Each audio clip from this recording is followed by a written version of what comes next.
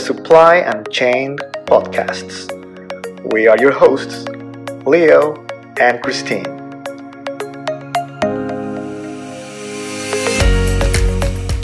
We are so happy to welcome Joseph Villa to our episode today. Joseph is Growth Stage Investment Manager at Burda Principal Investment VC. He's a growth marketer and startup advisor specializing in Southeast Asia expansion. He's also author of Common Sense you can find on josephvilla.subtract.com. Please welcome Joseph. We are very excited to welcome Joseph on our episode today. Hi, Joseph. Hi, pleased to be here with everyone. So we'll just jump into the first question. You, from the VC perspective, do you believe it's possible to achieve 100% transparency across fashion supply chain? Okay.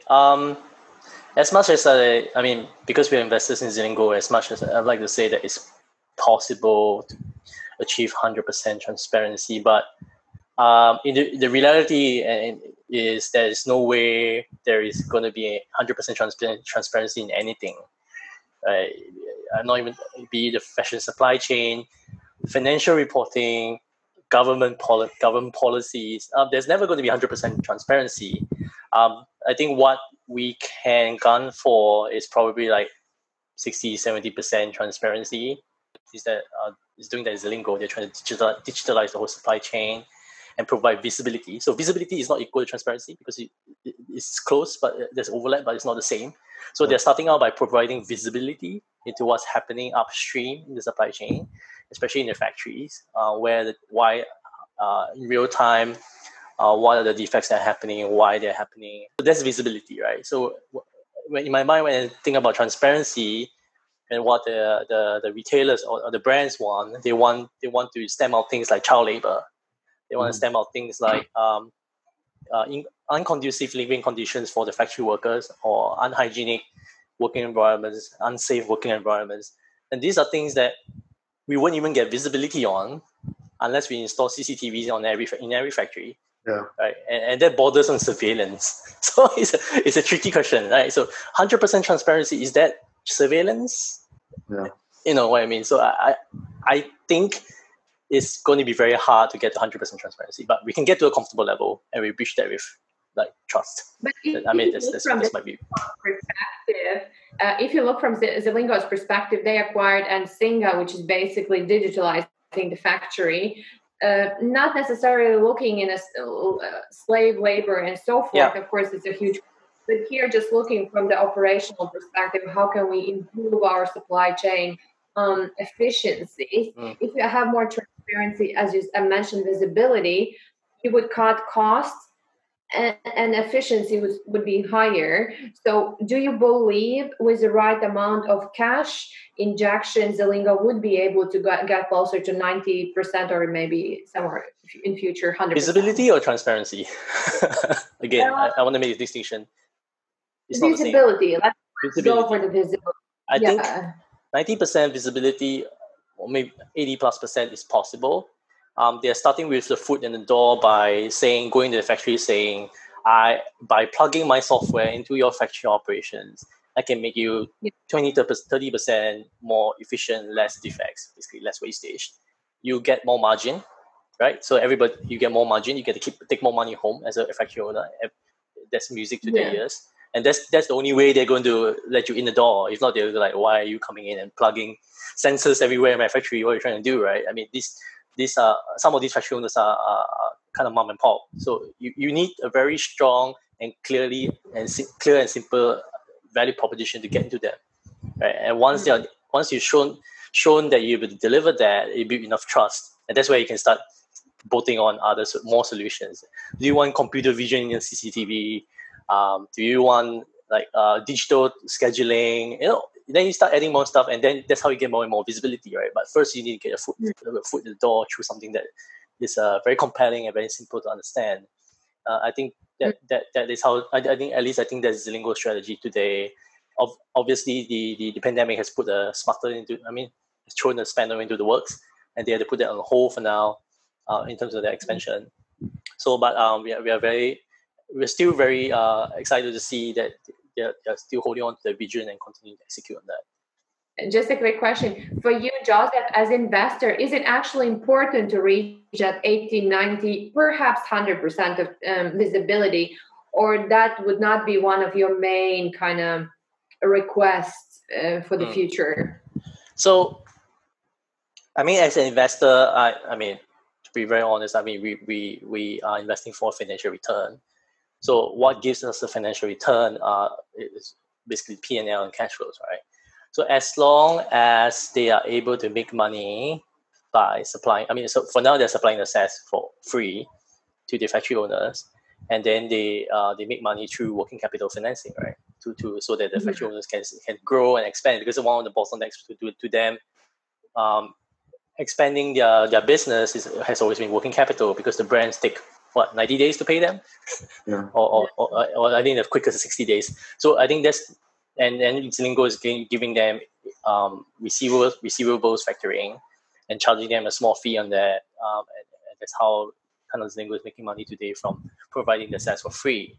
Over time, I think as the factory owners get more aware, more educated about technology, that's where I think and then they may be able to charge a SaaS fee. But in terms of when that will happen, I just don't know when is the horizon. It's just too. I don't have a crystal ball. So COVID might accelerate some of these changes. These changes, but we just don't know. And fashion is not in a great spot right now. Everybody's just thinking about survival, right? Yeah. And not really thinking about growth yet. So when we go back to growth mode, I think that's where we can start to see whether Zlingo has a tailwinds to add more of these features, so they can build more visibility. You know, so it's really adding. I think CCTV computer vision is the key thing. How are you going to convince those guys to give you direct access to their CCTV feed? Most of them don't even have CCTVs. Like they just have a physical guy standing at the door as a security guard. So this on the ground there are a lot of issues to even before the tech comes in. That's what I'm saying. So it's a long journey. So I just don't know how long it will take. But we will get there as long as we keep at it. What do you think is your favorite myth about the fashion supply chain? Fast fashion is a paradox in itself, because fashion is not fast. So I don't know. I like the caveat that I'm not a fashion expert. Christine here probably knows more about the fashion space than I do, because she's been in Li & Fung for a number of years. But at least, yeah, and Leo. So I mean, but fast fashion to me was, is it really fast? I mean, because they're just repeating, they're just mix and matching different styles from different years. They're not exactly creating anything new. What is fast though is the marketing. Okay. It's not the fashion. they're rebranding. They're sending new messages. They're hijacking trends in media to create new urges and new motivations to buy new pieces. But the pieces may not be new, because when I compare, I mean, especially for men, we have this problem, right? How different do our shirts look from year to year? They're correct. The same. They're always the same. So for ladies, always wearing the white shirt and the black pants. That's it. Yeah, it's not changed, right? Since the 1800s, God knows. Yeah. So it's just a different card, slight nuances here and there. The buttons, the pockets are gone. So is it really fast? I mean, for men, I would surely say no. For ladies, there are a lot of options. It's all around I think it's more around mix and matching, and that is actually the marketing department and not really the supply chain side.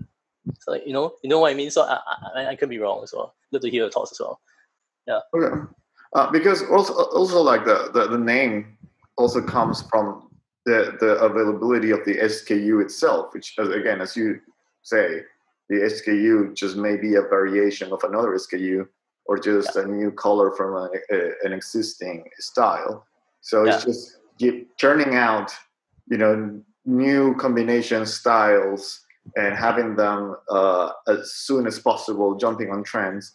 So yeah, they try to call it fast, but I mean, you still mostly the development process, especially the production process, is the same. It's just how to postpone the thing that makes the style special and having the most generic things ready, like the same fabric for everyone. Like you have a bunch of fabric already waiting in the factory. But so one season, one production run for a season is about 2 months or 3 months. Because even the concept of season is changed, right? Like in the traditional model, you're working for like a collection for a season versus like they're working on drops, so they can have styles ready for this month, next style ready for next month, and they move on. But at the core, back to what you say, like the fact of starting a development from scratch, it's impossible to do that. At least not having a lot of designers just to create that amount of styles. It's just about knowing how to customize the styles you already have enough to create something, an experience for the customer. Kind of adding to this, I mean, Inditex is supposed to be the mother of fast fashion, pushing out new style per day. I mean, that's, I guess, the closest we can get to the fast fashion. As you, Joseph, rightly mentioned, it's of course the small details, like 5 points of differentiation from existing style, just legally to be allowed to push it out. But I think you'll have a very good point for our next question. What do you see as most innovative recent fashion supply chain initiative, whether it's initiative, startup, or project, what you have seen? Because you guys are receiving so many projects every single day. So there has been quite a lot going on in the fashion space recently. So supply chain digitalization is one.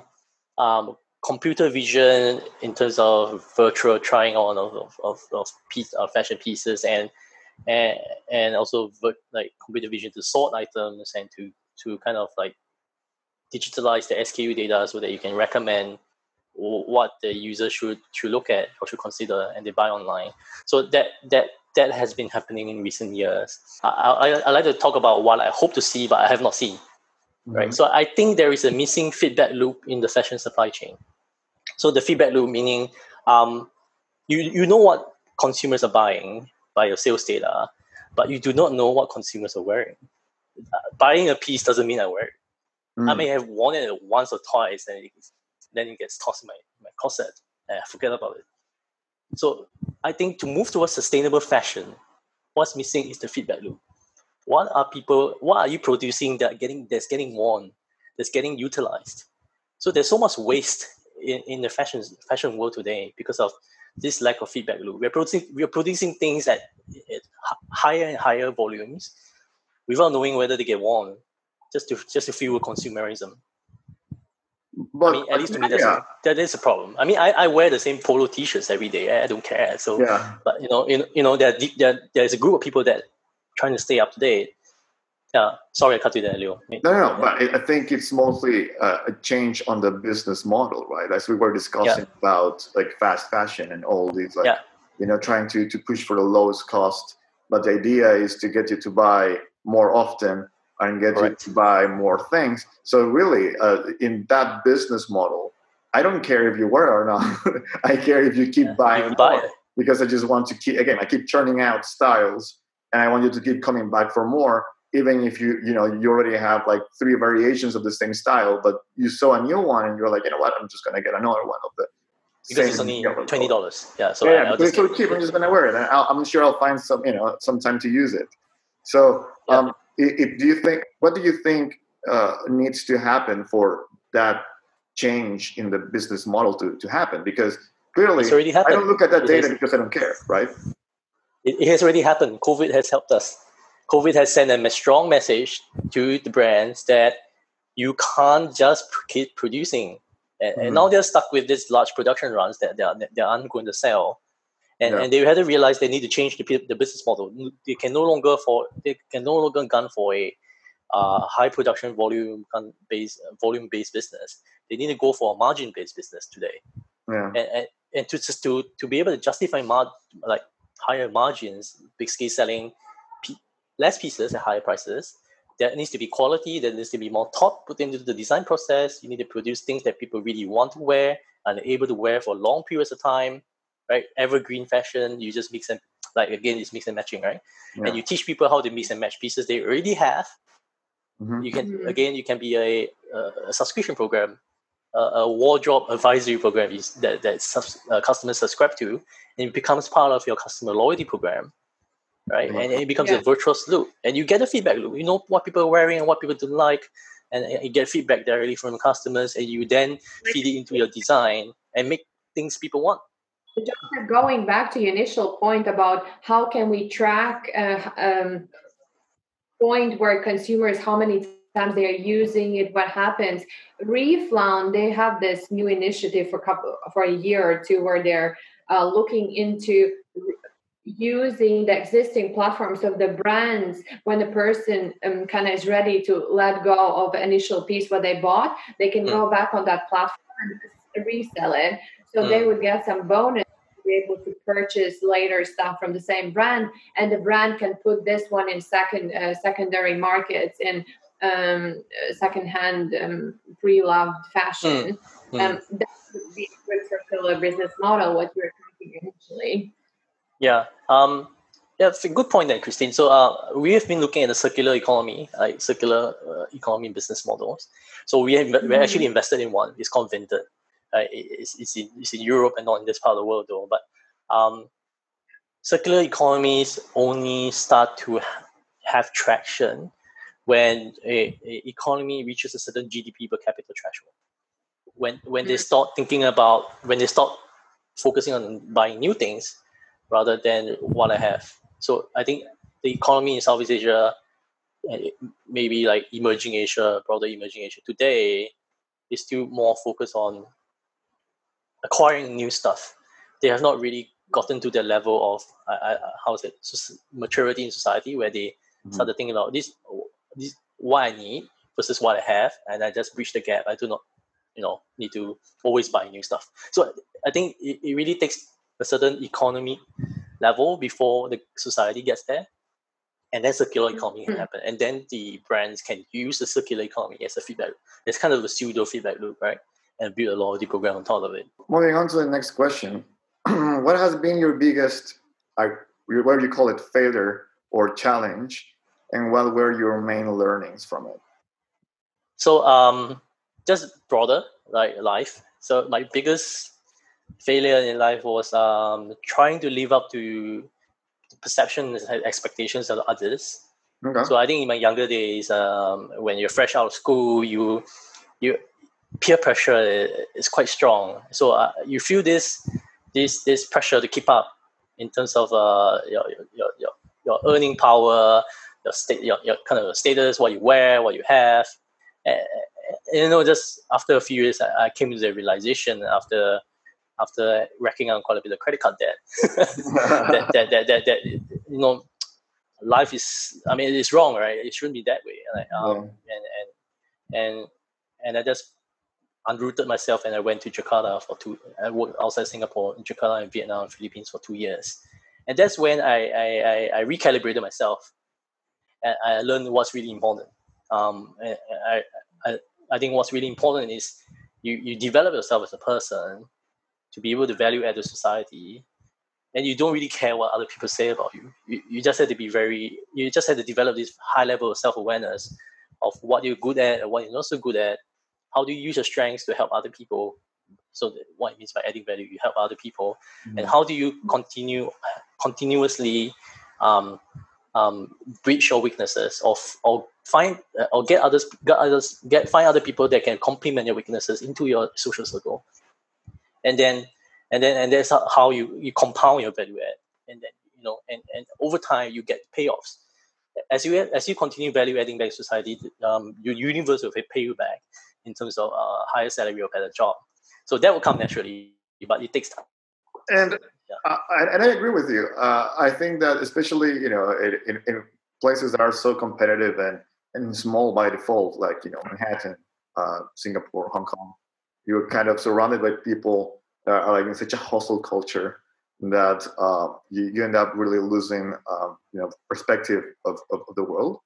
And I think it's very valuable to say, like maybe disconnect a little bit, go somewhere else, put things in perspective, maybe the things that are important in places like Singapore, Manhattan, and New York, uh, no, Manhattan and Hong Kong are just meaningless anywhere else, right? Like you are trying to impress just someone, and then you realize, okay, how much am I sacrificing to get someone's approval or to be part of a group?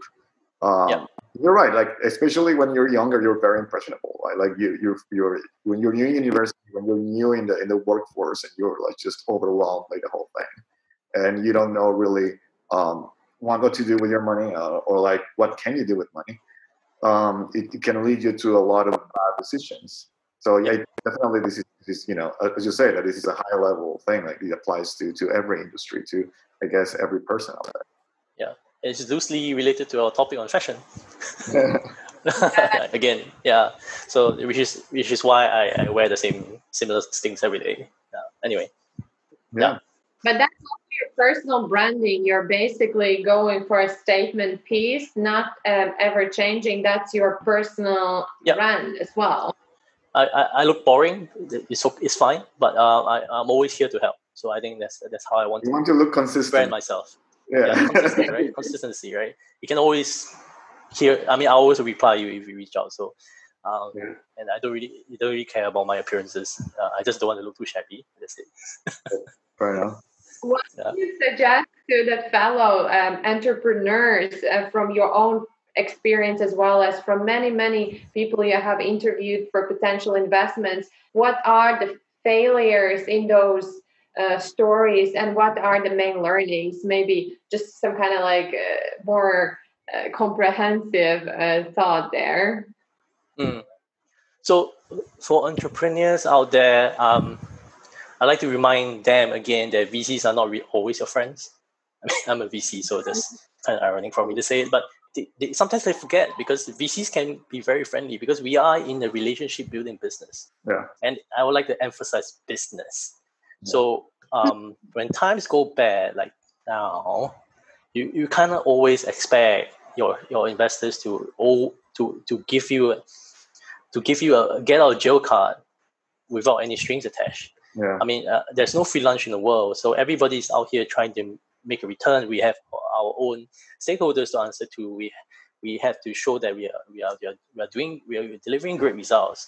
So obviously, outside of work, we are your friends. But when it comes to work, we have fiduciary duties, and sometimes we just have to cut losses, right? I mean, fortunately for us, we have not needed to do that. Our portfolio is very small, so it's easy to manage. But it's part of doing business. Sometimes. Yeah, it's part of doing business. So when your investors come back, I mean, some of them may have to face the half truth of like their investors coming back to say, we can't give you the bridge round. I'm sorry. I mean, we've gone through the case a few times, but there's no way we think we can push through this. We can pull this off, or we can push through this to the IC. And instead of blaming external factors, I'm blaming COVID, blaming my investors for not giving me funding, blaming my employees for resigning from the company. It's all their fault. Why don't you look inwards? What have you done that what could you have done better that could have avoided this? Take lessons from every step back, right? And try to look inwards, increase the level of self-awareness again, and then even if you fail this time, you do much better next time. But without the level of self-awareness, that you will never improve. So I unfortunately again I've seen this a lot in Singaporeans, where the level of self-awareness is sometimes not that high compared to more hungry people from outside Singapore. They might be from less fortunate backgrounds, but they hustle a lot more. They learn faster. They have high levels of self-awareness, and they're just more rooted to the ground, right? So again, it's a message to my fellow countrymen that you're not special, right? So everybody, don't think you're special. So try to, and once you're able to understand that you're not special, then you start to learn more about yourself, and your strengths and weaknesses, and what you need to do to always get to the next level. So, I mean, again, a bit philosophical, but yeah. So I think that's my message to entrepreneurs, founders, and basically people that are also early in their work in their careers. It's beautiful. I mean, it's very good thing for me to think about it as well now. Yeah. I mean, we all have setbacks. I've been rejected from countless jobs as well. So nothing new here. Yeah. How do you continue to learn and stay on top of the things? Because you mentioned about this continuous learning. So I would love to know what your task. So again, it goes back to self-awareness. You need to really understand yourself, increase your understanding of yourself over time. And I find that the best way to do that is to start by learning what you don't like. So when you know what you don't like, you start to narrow down the things, and then you start to come to the things that you maybe like, and then you really work on those things that you like, those areas, those domains that you're interested in, and devour as much information as you can over those domains, and then you start, and from those domains you can start to extend your knowledge to peripheral knowledge spaces through first principles, right? So it's more of a thought process, and over time your knowledge bank will compound. It's kind of like investing your savings, and there's interest. So the more you learn, the more it compounds, because if you only have one data point, there's only so much you can do with it. You have two, you can permutate, but again, not that much. But what happens if you have 3 or 4? The permutation starts to exponentially increase. So I think being multidisciplinary is very important today. And with so much information out there, it's very hard to filter what you need to consume and what to ignore. So again, focus on what you're naturally drawn to.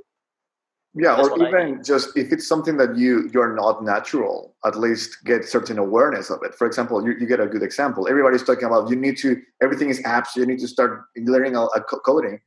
Yes, I think it's good to have certain awareness of how these things happen. But if you're just not gifted, or you're not good at it, you're not enjoying it, you could use that energy. You could use that time, motivation, into something that you are really good at, and be good at it, and have an awareness. Again, everything. Correct. How are they structured? Like, what do they need? How do I put my idea, my concept into an app? But I don't have to do it at the end of the day, because again, everybody's learning how to code, so any of them can do it, right? Yes, you're exactly right there, Leo. So I was a nosy Parker. I like to poke around in people's notes. That we have this Confluence database where people document all their projects. And I go in to read what the tech team documents over the weekend as a pastime, just so that I gain awareness, like what you said, Leo, of what is happening in tech. Although I may not understand 60% of the things I'm reading, but I get an awareness. How you are selecting what you want to learn. Okay, one thing is natural. Is there anything you would like to suggest to our listeners? My advice to the listeners out there would be the first thing you need to master, or you need to hone, is to learn how to learn. Kind of odd, right? But to learn how to learn, you need frameworks, and you need like thought systems, right? So first principles is one of them. You have systems-based thinking. There are a few books out there on systems-based thinking. Those are important to read, to understand, and to practice daily until it becomes muscle memory.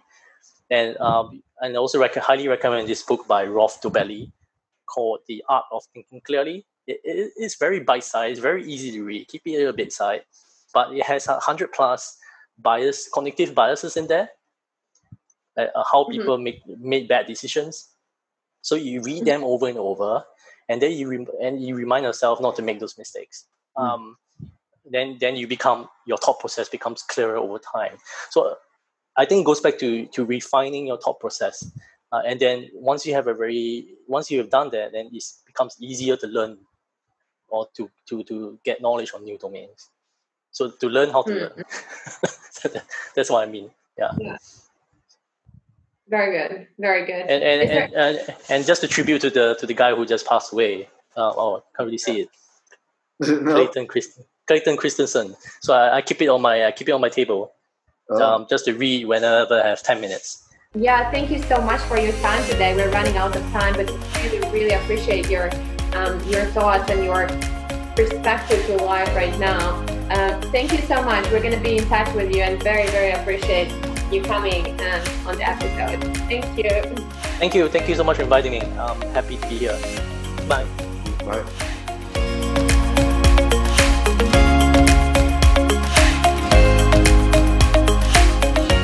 We're very happy to see you are in that amazing background area there. The space. Yeah. Just cover up my messy room.